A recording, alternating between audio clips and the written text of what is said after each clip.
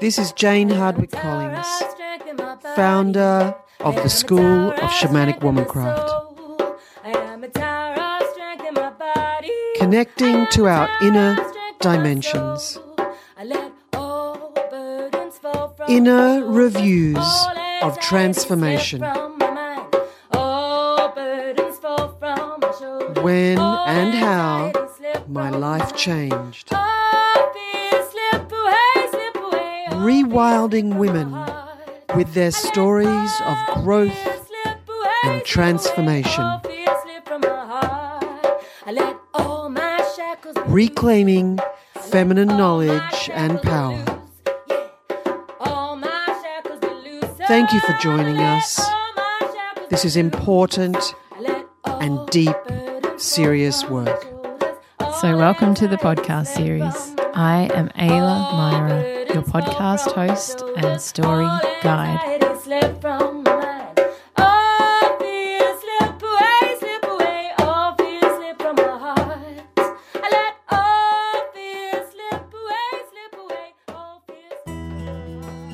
Welcome to episode 18 of the Womancraft podcast as we journey with Sarah.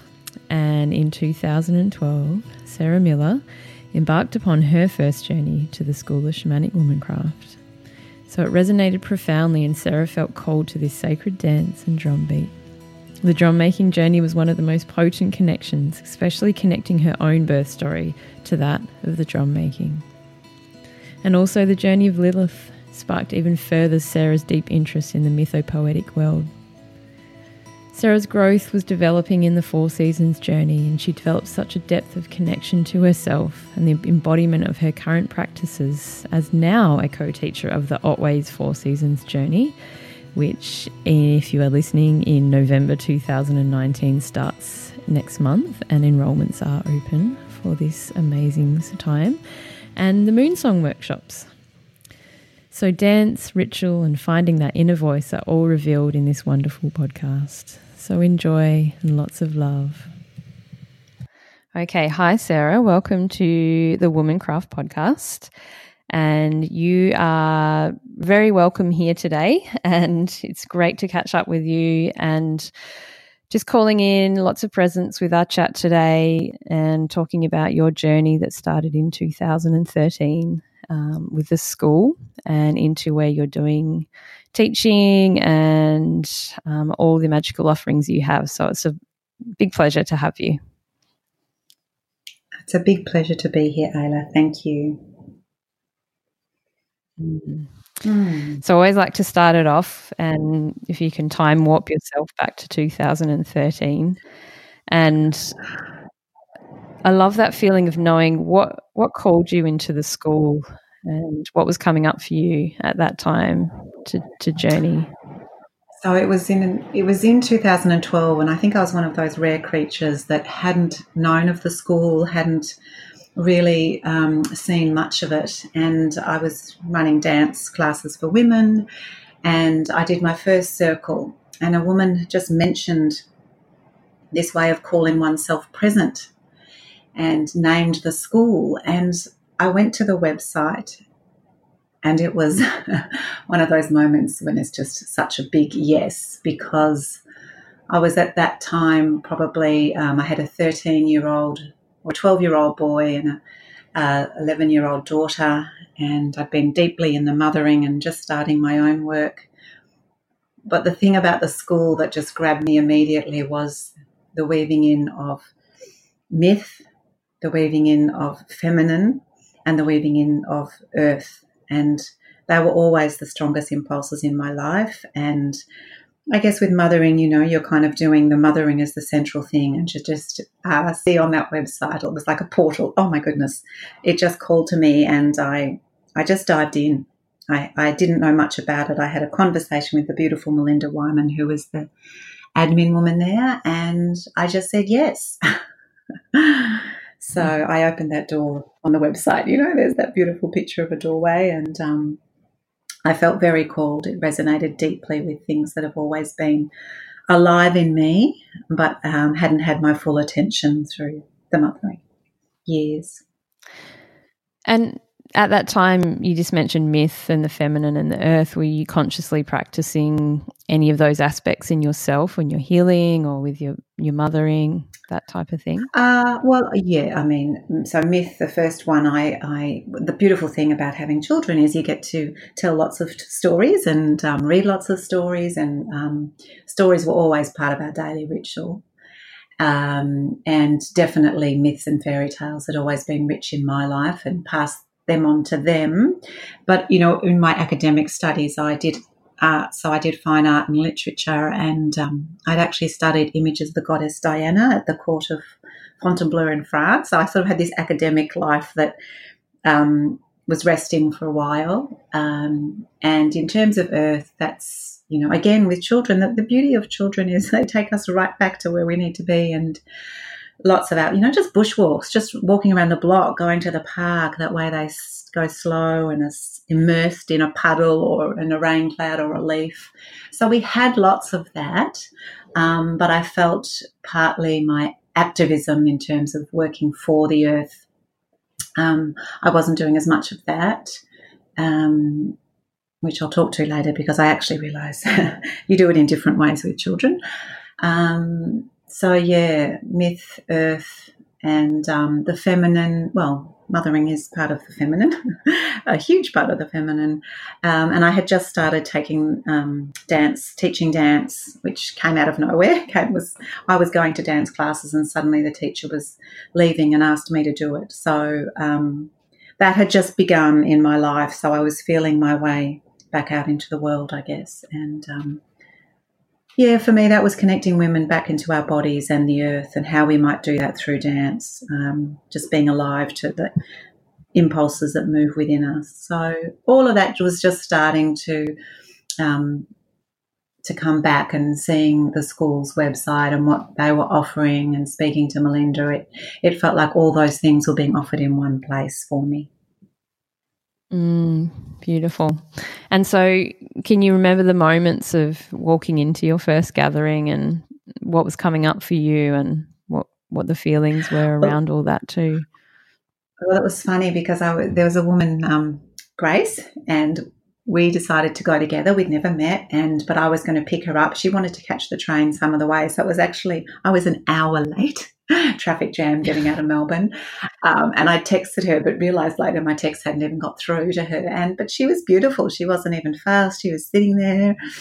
I can't remember where we were, somewhere she caught the train too. So yeah, I was nervous and excited, but it felt good walking in with someone, even though I didn't know her. And we came to the property, and I will never forget Jane's, you know, beautiful kiss on the mouth. I was like, oh, hello, I'm here.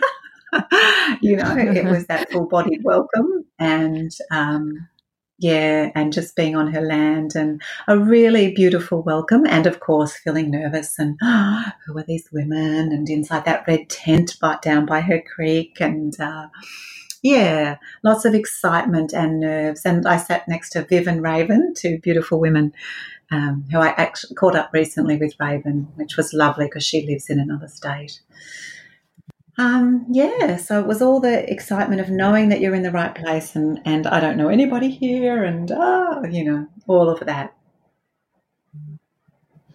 And did you sort of, you know, come into it as having sat in circle with women before, or what was your experience of being so close to women, I guess, in that sense? Well, I'd started my embodiment stance. I started that in 2010, and so that was a weekly. Then it was a weekly dance class. I mean, there was probably about 8, sometimes 5, but women together, so dancing. So we did the approach that I had learned from Mel was to, you know, do a bit of a welcome and then move, and at the end, after our dancing, moving, we would sit in a kind of circle and we'd draw or write, and then share on that. So that was really my introduction. It came out through her dance, which, yeah, I took that formula. So I had sat in circle with women in that way, and another woman had started some circles and asked me to join with her. But it was different to a huge circle of women. Well, huge, but like huge. I think about 16 of us starting, and it was different. Yeah. It was new to me, but felt very familiar, and that's one of the wonderful things when you come to these circles. And now I often hear women say, "Oh, it feels like coming home." So I think it is that bodied memory we have of being in circle, even if it hasn't been in this lifetime. There really was that sense of homecoming, which was wonderful. Yeah, there's quite a few of the podcasts that I'd say most of them, all of them, where we've spoken about that container of safety and just how that sense of feeling, even though it can be quite confronting coming into these spaces that we might not have experienced before, there's that sense of homecoming, which then wraps around that safety feeling and how important that is for these processes to develop and express ourselves.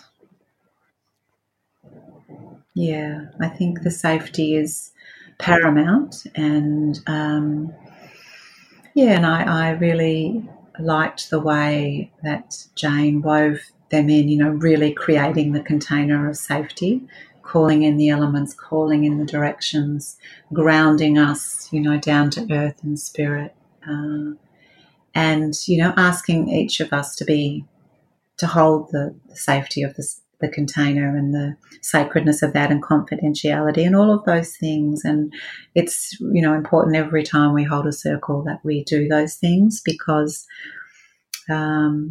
we need to feel safe to dive deep in the ways that we do. And, you want everyone to always feel safe, but that's not the case. So the more that we can create safety, the more that can ripple out and people can share that in their lives too, not just when they're in circle, but cultivating a sense of safety. And so did you go through the drum making process on your journey? And how was that? Yeah. That was amazing. The drum birth, I should say. The drum making. So the drum birth, yes. So, and my particular drum, I tell this story a bit. I hold drum making workshops, and it was just such an incredible experience, the opening gathering when we birthed a drum, and we sat in the room, and we had all these hides in front of us, and it's rather a long story, but Jane had said, they're all the hides are does. And of course, I looked down at the hide in front of me and I could see written on it, buck. I thought, oh, well, this one is a male. It's not a female. Just watch that come up. And then she says, well, go around and choose the hide, and it doesn't have to be the one in front of you. Walk around. And I did a bit of that, but came back to the one in front of me. And, she said, ask it, is it your hide? And I can be quite skeptical. Oh, is that my hide? But of course I asked, and there was this huge yes that came back to me, and I was a bit shocked. And okay, you're my hide. And so that, we cut out the hide, and I kept thinking, oh, I can't do this. And oh, I didn't follow that. And I can't, which has long been part of my story. I can't do things. I'm not creative. All of that was part of the discourse that I was telling myself a lot. And anyway, we did the beautiful ritual of cutting out and bathing the hide in the creek overnight, and the next day started the process of making and lacing, and again looking at these wad of instructions. I was all kinds of little stories were happening in my head. And I had reflected a little bit on my birth, and I'm the fourth of 5 children, and Mum had always said birth was easy and, just was fine. So I just was thinking natural birth, and but I needed a break. I was getting frustrated and tense, and went to this beautiful book, Being Born, that Jane had shown us. And, when you open a book and it just lands on a page, and it landed on the page, The Wrong Child. And I just burst into tears because I remembered how they had wanted a boy and I was a girl. And so I just cried at the sadness of that, of feeling the wrongness, and then saw how, my beautiful drum Jane said he was supposed to be a girl and he's a boy. So immediately we had this strong affinity, and I could see that he was going to teach me a lot about the rightness of me and the rightness of him. And I have journeyed with that drum through many, many journeys and life, and he keeps teaching me. But it was really at the heart, that sense of, through that whole process of drum making, coming to terms with the rightness of me, and working on the story of wrongness and I can't that I had carried because of that sense of wrongness. So my relationship with my drum, Sage, it's called Sage, has been a very healing one. And I just love that process. I loved the process so much, and want to share that with other women, and in the work that I do now, and hearing whatever the story that the woman has of her birth, and sometimes siblings' birth and sometimes other births, just how profound this process of drum making, of turning up to one's birth story and letting the animal and the tree guide us in what we need to see and hear for ourselves about our own journey. And so the drum making was amazing. The whole course was, but that's been a particularly profound journey for me. Yeah. And even when I made my drum at the end, he didn't look perfect. I didn't lace him up perfectly and was a bit lopsided. And again, it was coming to appreciate, that idea that there isn't perfection, and to really trust the way I had made him and all the lessons I got on the way, and that he would keep teaching me about being okay with who I am as I am, just as I learnt to be okay with who he is as he is. Do you feel like that's carried into your work as drum making facilitator as well? Like, is that a bit of a calling for you to keep that journey alive? Oh, definitely keep it alive and share with women. That's my story, and they will each have their own story. And it's just so amazing. I still don't quite get it. This is the magic of this work, how we can show up for this and, hear what story that is being birthed through the process of birthing a drum. And I meant to check in and ask some women if I could share their stories, but I haven't. But, time and time again, something will happen with the cutting or with the lacing or with the making, whether it's a tangle, representing a cord around the neck, whether it's just watching as something takes time and women having to be with the time and the time of their own birth. All kinds of things, each and every time. So I guess for me, partly it's great. I've made several drums and watched every time I make a mistake, I can think now, great, that's a good teaching. That's a good learning and teaching process. And I say right from the beginning, I'm not an expert. I'm not here as an expert instrument maker. I'm here as someone who can hold tenderly and lovingly the sacred space of birthing one's drum and what that means for one's own life, holding tenderly their stories of their birth and what may arise for them. And it's a really beautiful, profound process. And, just recently someone wrote to me, I didn't expect to have, to have the journey that I had through making my drum. We say it, and we tell them this is a deep process. But again, you're never quite ready until you experience it. And it's really a deep, beautiful journey. So, I feel really blessed to keep working with the drum and even in the other way, my drum, some time during my journey, I decided to drum every day, and there were one tragedy for a neighbour, and also my brother going through a really difficult divorce, and I just drummed every day, and that was my commitment to them, to just send my loving prayers via the drum to them. And again, just watching the magic that unfolded through that. I never told my neighbour, and I still haven't. But it was just a way of sending love, and I think that's one of the beautiful things about the drum. We can send our prayers out into the world through sound, through the vibration and frequency that resonates with and through the drum. And yeah, that's been another big part of my life, working with the drum in that way, knowing that sound creates form, and that form can be healing and love if we put that in with our intention, and then trusting the work of the drum itself to carry his own love out into the world. That process of drumming daily look for you? Was it like, I just want to try to sort of wrap my vision into it of, was it like 5 minutes a day, or did you have a special spot, or just so people can sort of yeah. I tended, yeah. Well, for me, yes, it tended to be outside as someone who loves nature, and I've got a lovely little safe backyard, big tall pear trees, very, very tall pear trees, and it's kind of cocooned in there. So I tended to, put my bare feet on the ground and drum, and really with a beater rather than the hand mostly. And I tended to follow that idea. Michael Drake in the Shamanic Drum talks about finding the sweet spot of your drum.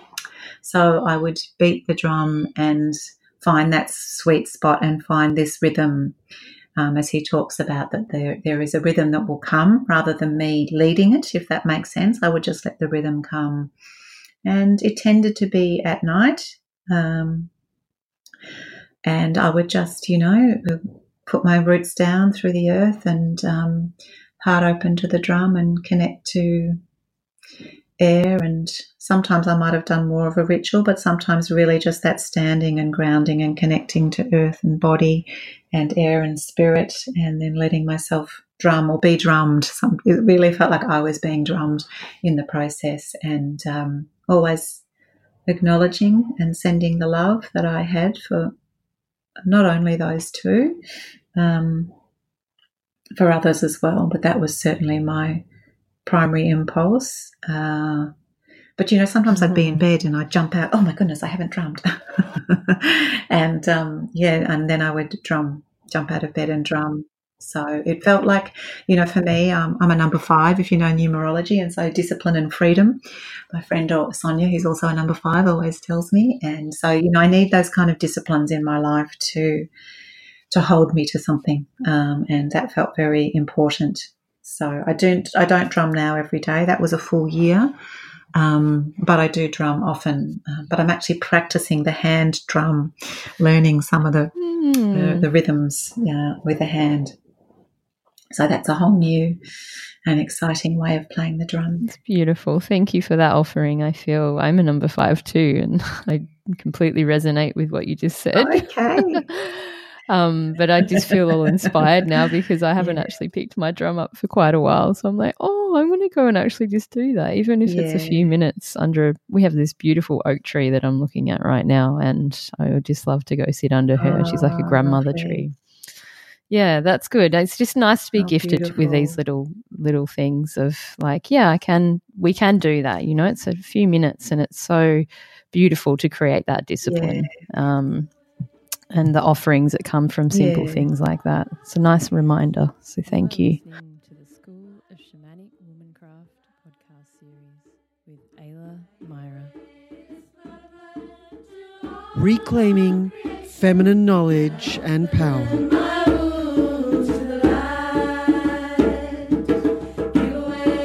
During the journey, the drum making was very profound. Was there any other experiences or processes that really you felt into that really flowed and worked and you had some more profound meaning with that you could share? Yeah. I guess one of the most potent things that we did, and we did it every time in every single way, really is the wisdom of the cycles, which the whole journey is so deeply enmeshed with the cycles, because everything we do is cyclical. It's just often forgotten. And so for me personally, coming to appreciate my menstrual cycle was really profound. I guess I hadn't appreciated my menstrual cycle much, although I was someone as an environmentalist always. I was someone who used cloth pads quite regularly.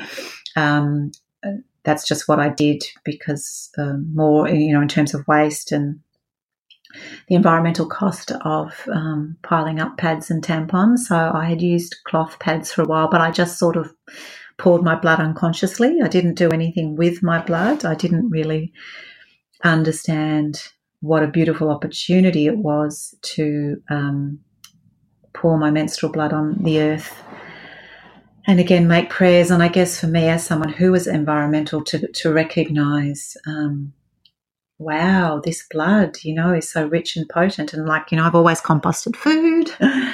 Here I can pour my blood lovingly back to the earth, and that's a gift for her because it's so nutrient rich.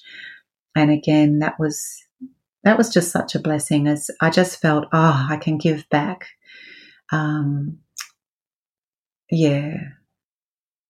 I guess in many ways I've felt kind of a jaded activism. Activism was always important, but too negative. You get caught up in the pain, and you get caught up in the us and them and the separation. And so to have this really simple, beautiful way of gifting my blood back to the earth in such a loving way just felt, so potent and powerful. And so that was part of this whole wisdom of the cycles. And the other beautiful part of that was coming to appreciate that bleeding time was a time to rest. And if we could honour that, if we could actually rest during our blood time, then our whole cycle will shift. And I really noticed for me that premenstruum time when things would build up in my life and I could get ratty and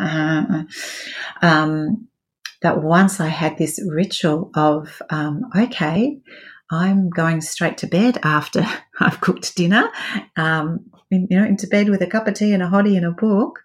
Oh, wow. It really shifted my whole cycle. I really looked forward to my blood time, and those things that were building up while they still did, I just had such a sense of, soon I'm going to get that beautiful release.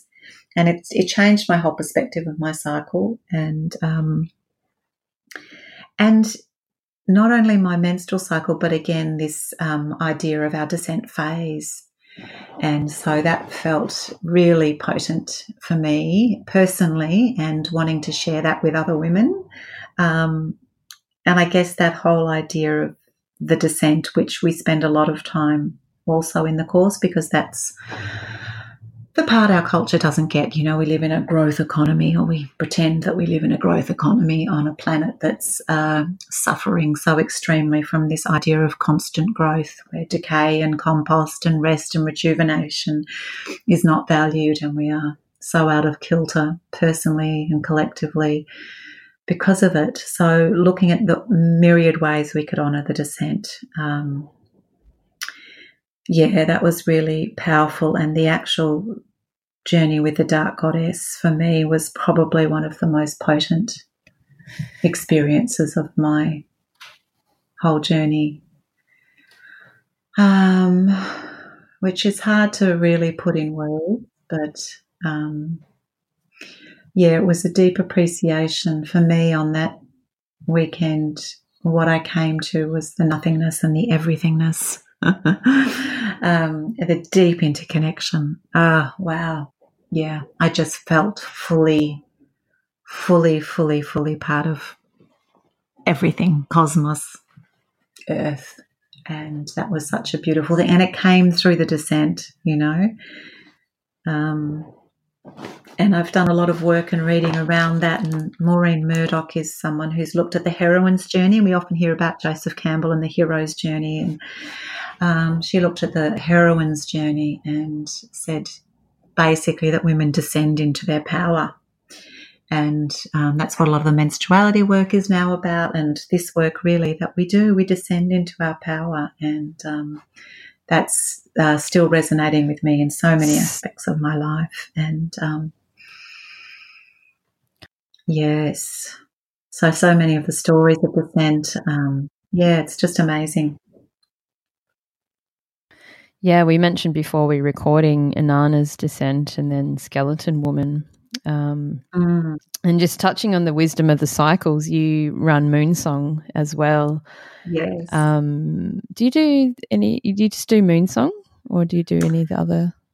Yeah, no, I do Moonsong. That's the only workshop I teach apart from the drum making, and I will be teaching the whole journey. But at the moment, the Moonsong, which for me is kind of like the foundational workshop, because just goes so deeply into the cycles and how our menstrual cycle is aligned with the earth phases, and the moon phases and the earth seasons and the seasonal sabbats, and then there's the myths, but all woven in, and the correspondence between each, and our life seasons. So I love the Moonsong. Is such a it's such a short workshop. It's only one day, only one day to try and look at all this. But the beautiful thing is it's such a bodied remembering for women. And once you start sharing it, they're like, aha, and can really see the way, even a day, a 24-hour day and night can correspond with the waxing of light or the waxing of the moon, of the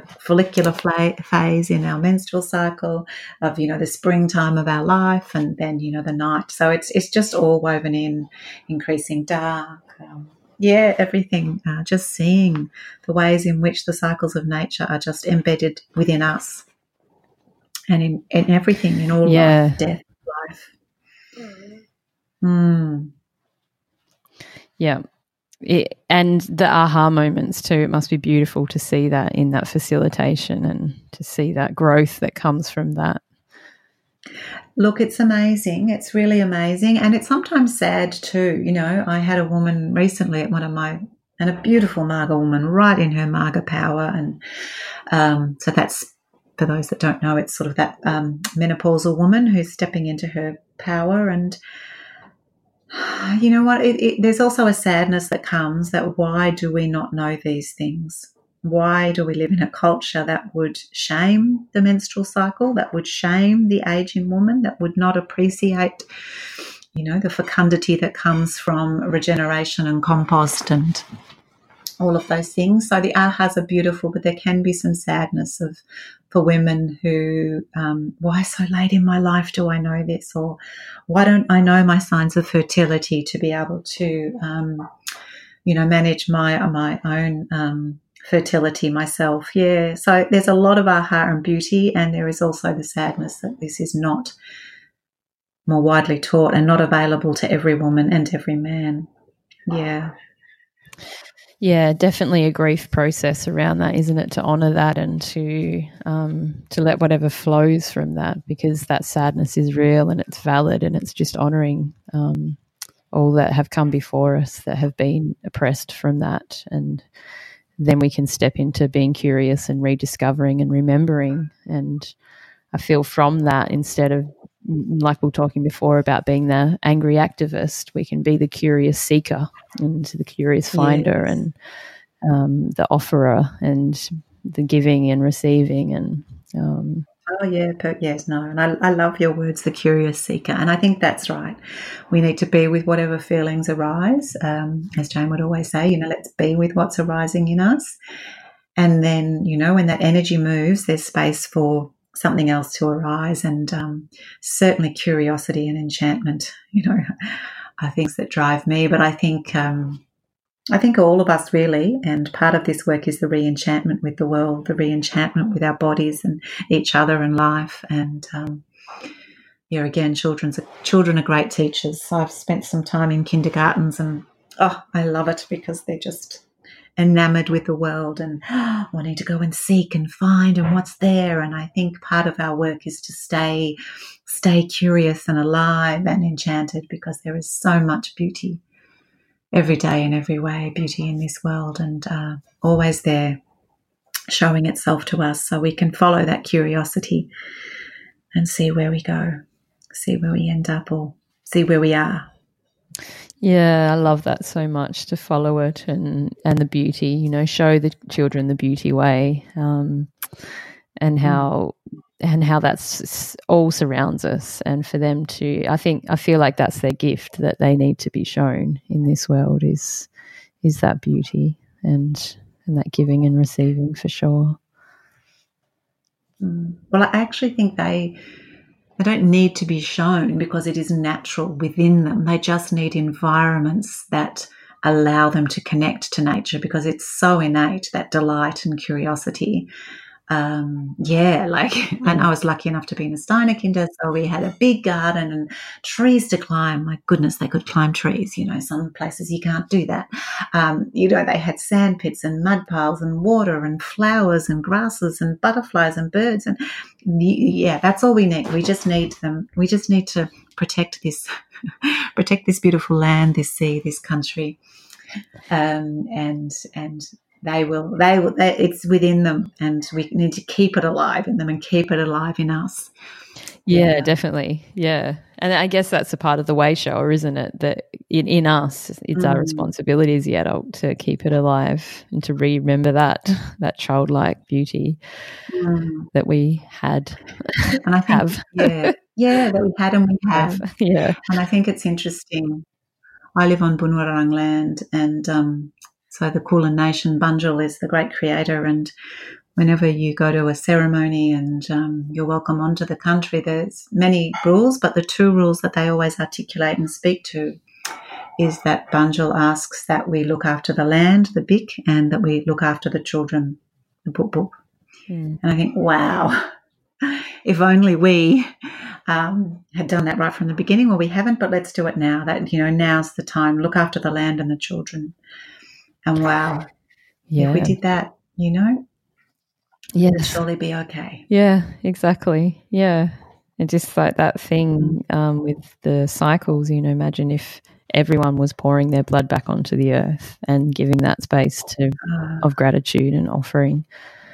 And that's probably not going to likely happen in our time, but just knowing that there's that change and shift already that is connecting back to earth and just being in reverence of that. Yeah. It's like such a beautiful time to be a human.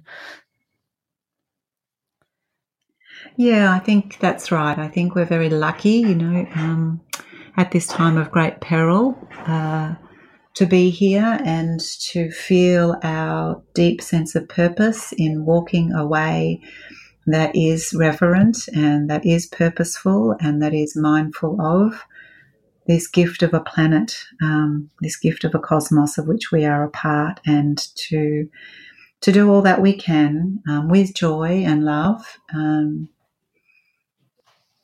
to protect ourselves and her, in her myriad forms. Yeah, it's a very, very, very special time to be alive, and keep trusting. And I'm just so blessed to have this work because, it's easy to despair. The fires that are raging, the decisions that are made in our name. I've just been for a beautiful bird walk in a bush reserve, and there weren't as many birds as there could be. And I know that's partly, around here, even though we're in bush, people are building houses and they're knocking down the trees and the shrubs. And so it's, I guess, like you said before, keeping our heart open to the grief helps us know that we're connected, and then we continue to work, to do our little things, to notice, to plant, to compost, to pour our blood, to sing up the stories and the ways of reverence and connection. And into your teaching journey, so you did 3 rounds of apprenticing, is that right? And then went into your teaching this next year, is that right? Yeah. So I have apprenticed with Nim Fox, and Grace Funk was doing 2 of those years as a co-teacher with Nim, and Nim was one of the apprentices when I did my year with Jane, and I immediately felt drawn to her because, as she called me, then we are sisters of green. So that deep earth connection, very embodied earth connection, strong in both of us. So it's been really beautiful to apprentice, with Nim and her land. And it really is an apprenticeship to the land there on King Parrot Country. It's very special land that's opened up to us and,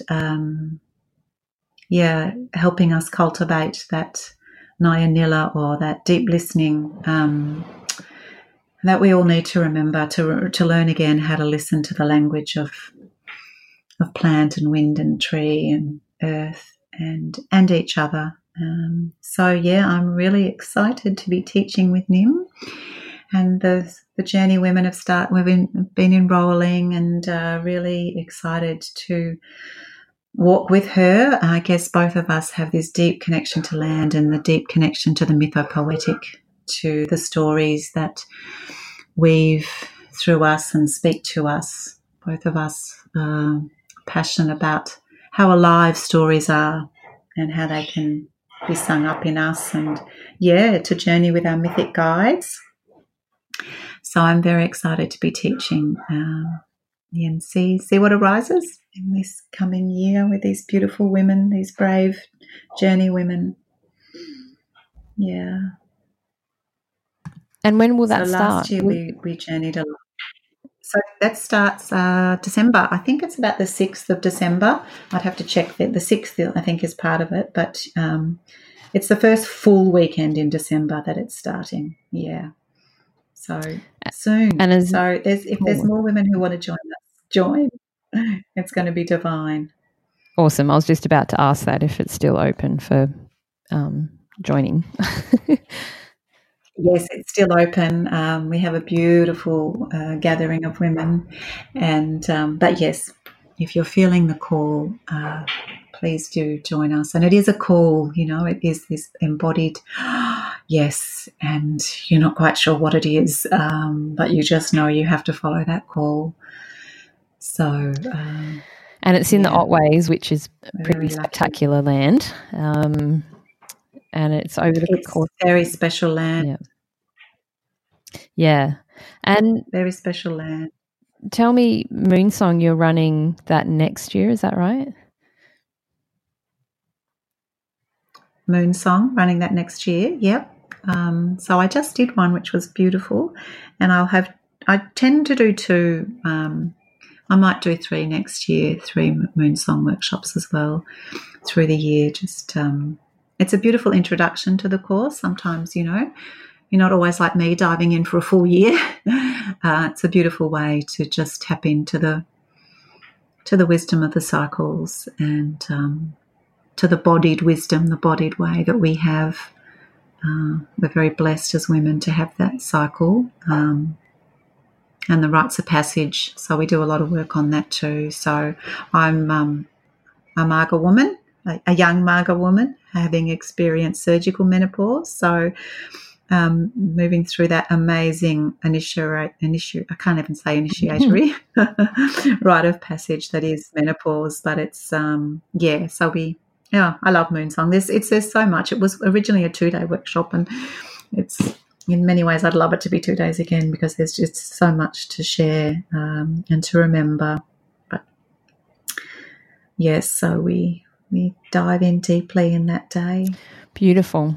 And can I ask, what I do like to ask as a kind of a wrap up to honouring this time with you, is if you gave any wisdom to women that were considering doing the 4 seasons journey and all around that calling and feeling that, what would you say?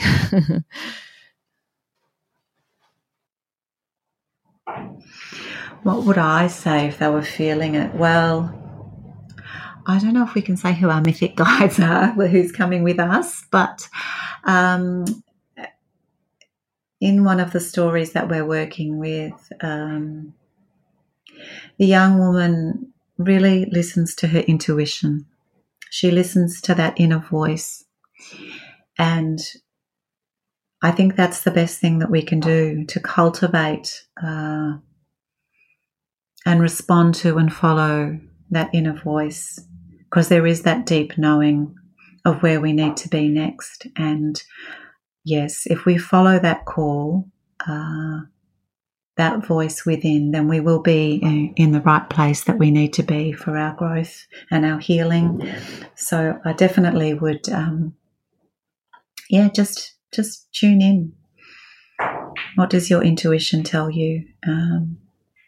You can't go wrong if you listen to your intuition, and that's a big part of this work, to cultivate our inner listening. We know.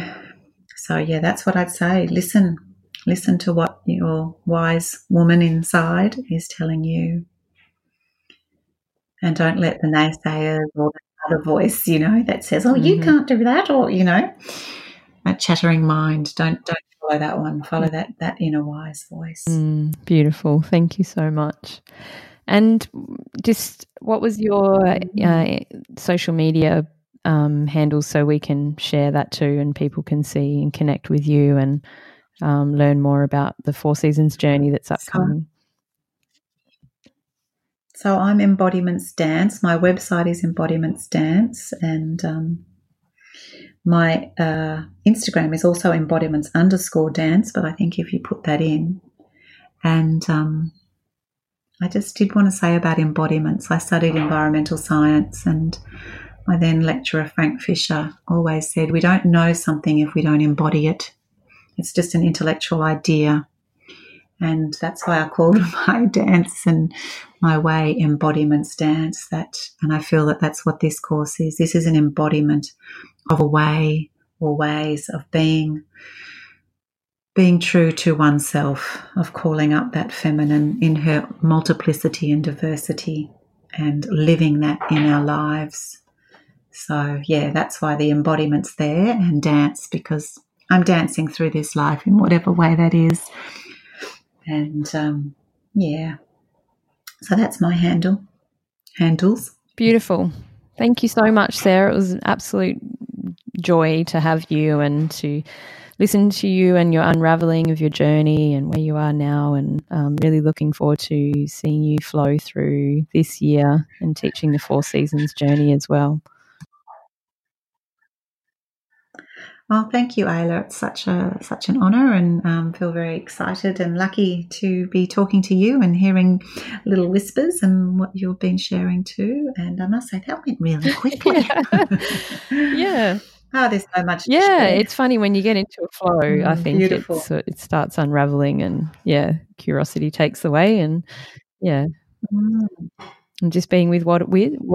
Yeah. Oh, good on you for doing. Good on you for doing this beautiful work of sharing stories. It's important, our medicine, and sharing where we are, and especially for you guys too, and to have that chance for people to reflect, and especially if someone's deciding to do the Four Season and make that commitment. It's just so lovely to hear other people's journeys and callings and what their story is too. Yeah, very, very special. Thank you. One of the authors I love, Barry Lopez, says something like, stories are the only way we're going to save ourselves. So here's to stories and storytellers. For more information on today's Inner Review with photos and how to connect, head over to schoolofshamanicwomancraft.com/media/podcast. Subscribe to our podcast via iTunes and all good podcast players. We are all in this together.